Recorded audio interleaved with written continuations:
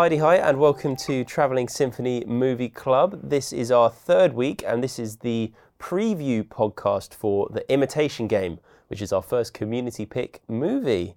My name is John, and this is Katie. Hi, everyone. And we are very much looking forward to this Friday for what is a more controversial pick than we might have originally thought. There are lots of Alan Turing experts out there, not all of whom agree with or love the film. Which could be a very interesting topic of conversation for our companion podcast. But before we get to that, here is a clip of the film. Congratulations. My warmest welcome to His Majesty's service. If you speak a word of what I'm about to show you, you will be executed for high treason. You will lie to your friends, your family, and everyone you meet about what it is you really do. And what is it that we're really doing? We're going to break an unbreakable Nazi code and win the war. Oh. Well, as it's our first community pick for the Travelling Symphony, we thought we would talk to the person who nominated the film, Philippa Lawley-Barrett, one of our friends, and she has some really interesting points to make on the film. It kind of hit home quite a lot in terms of my family background. So my papa worked in the SOE. He was in the Special Operations Executive. So he actually worked in communications for Morse code during the war.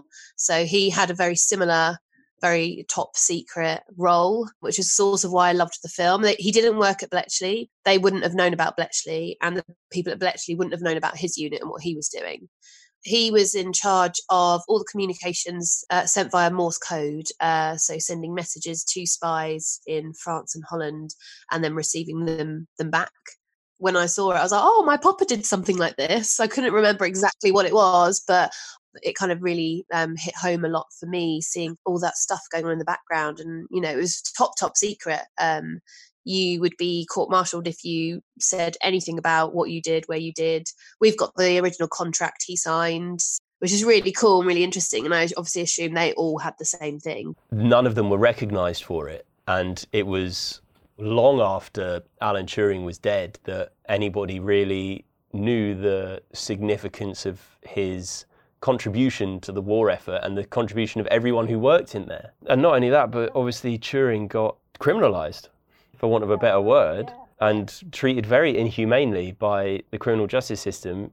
Yeah, that for me struck a chord, and I remember being really quite upset when that credit came up, and you know, it said that he wasn't recognised for anything for years and years and years. That's awful. It's really rubbish. Yeah, it's always a horrible thought as well when you know how much that film has resonated with people, and when you know how much all of us who have watched it and heard that story really appreciate those people, to think, well, most of them don't know this. Most of them are dead now. Most of them died with absolutely no recognition whatsoever, which is really sad. In terms of the sexuality and persecution thing, whether or not the facts of the film correlate with the facts of Alan Turing's story, that it's more painting a general picture of the way that gay people were persecuted from 20th century all the way up until very, very recently. There's a massive LGBT community, and even if you're not a part of that, everyone knows somebody who is, or is friends with somebody who is, or has family that is. You know, it is so normal nowadays, and it's perfectly acceptable and widely accepted, that it's really then heartbreaking to be reminded of the times where it really wasn't and how badly those people were treated. It's a brilliant film. I think it's it's very cleverly done, and it kind of keeps you on the edge of your seat quite a lot, thinking, are they going to do it? And all of those things. But the fact that it tackles very key, relevant subjects at the same time makes it quite a political film as well, rather than just, a Hollywood thrilling blockbuster. My favourite films are some people's worst nightmares, but my favourite films are when you get to the end and you don't really know how you feel because it hasn't really given you a proper ending necessarily. A bit like Inception. I love Inception's ending because it sparks a conversation. And for me, a film is excellent if it sparks conversation at the end. And this particular film obviously does that. So one of the things that we didn't perhaps anticipate when we saw that this film had been nominated and chosen was quite how much of a discussion is around the historical accuracy and whether or not it is fully representative of Alan Turing, both as a man and a mathematician, and his overall contribution to the war effort. It's similar to the discussion we were having with Sanjeev last week, where he was saying he believes the role of film is to tell a story and pique your interest into a certain subject, and then it's on you to realise as a viewer that this is not a documentary, it's not going to be 100% historically accurate, but if you are interested in it, then you can maybe read around it and find out more, which is kind of what we've done this week. And there were definitely a few things that we wanted to learn more about from the film. As with any film like this, where a group of people do something extraordinary, you always want to know, did that bit happen like that? Was there really that eureka moment? Or was there really that argument? If there's something really dramatic that happens, you think, oh, was that true? Or was that just the kind of, Hollywood story aspect of it? What we found was when we've contacted, people to ask to speak to them about the film, they have not been as receptive as we would have thought, because they just don't like the film at all, as you said. So that's really interesting. It's definitely an interesting point and an interesting topic of conversation, which could say, well, where is the balance to be found between entertainment and presenting a story, the themes of which are designed to create empathy for the characters and to create more awareness of a certain situation, for example, the persecution of the gay community by the UK, and how much is it incumbent on a film to present a story accurately in order to remain faithful to what actually happened? Because let's be honest, most people are going to watch the film, assume that that was the true representation of events, and believe that going forwards. And I can see that for the people who are the real Alan Turing experts, the experts on this particular story, that would be particularly frustrating for them. But from our perspective, what we want to do in the companion podcast is actually really uncover a lot of that for our listeners. So if you have just watched the film, and if you have got these questions, what we're going to try and do is find out a little bit more about what was historically accurate and what wasn't. But then also it would be nice to have that, as you say, a further discussion around it. So yeah, I think there'll be some really interesting points to cover on this one. Well, as we're saying, we're really looking forward to both watching the film with you guys on Friday night. Don't forget, the Instagram Live is at 7:45 on our account at TS Movie Club.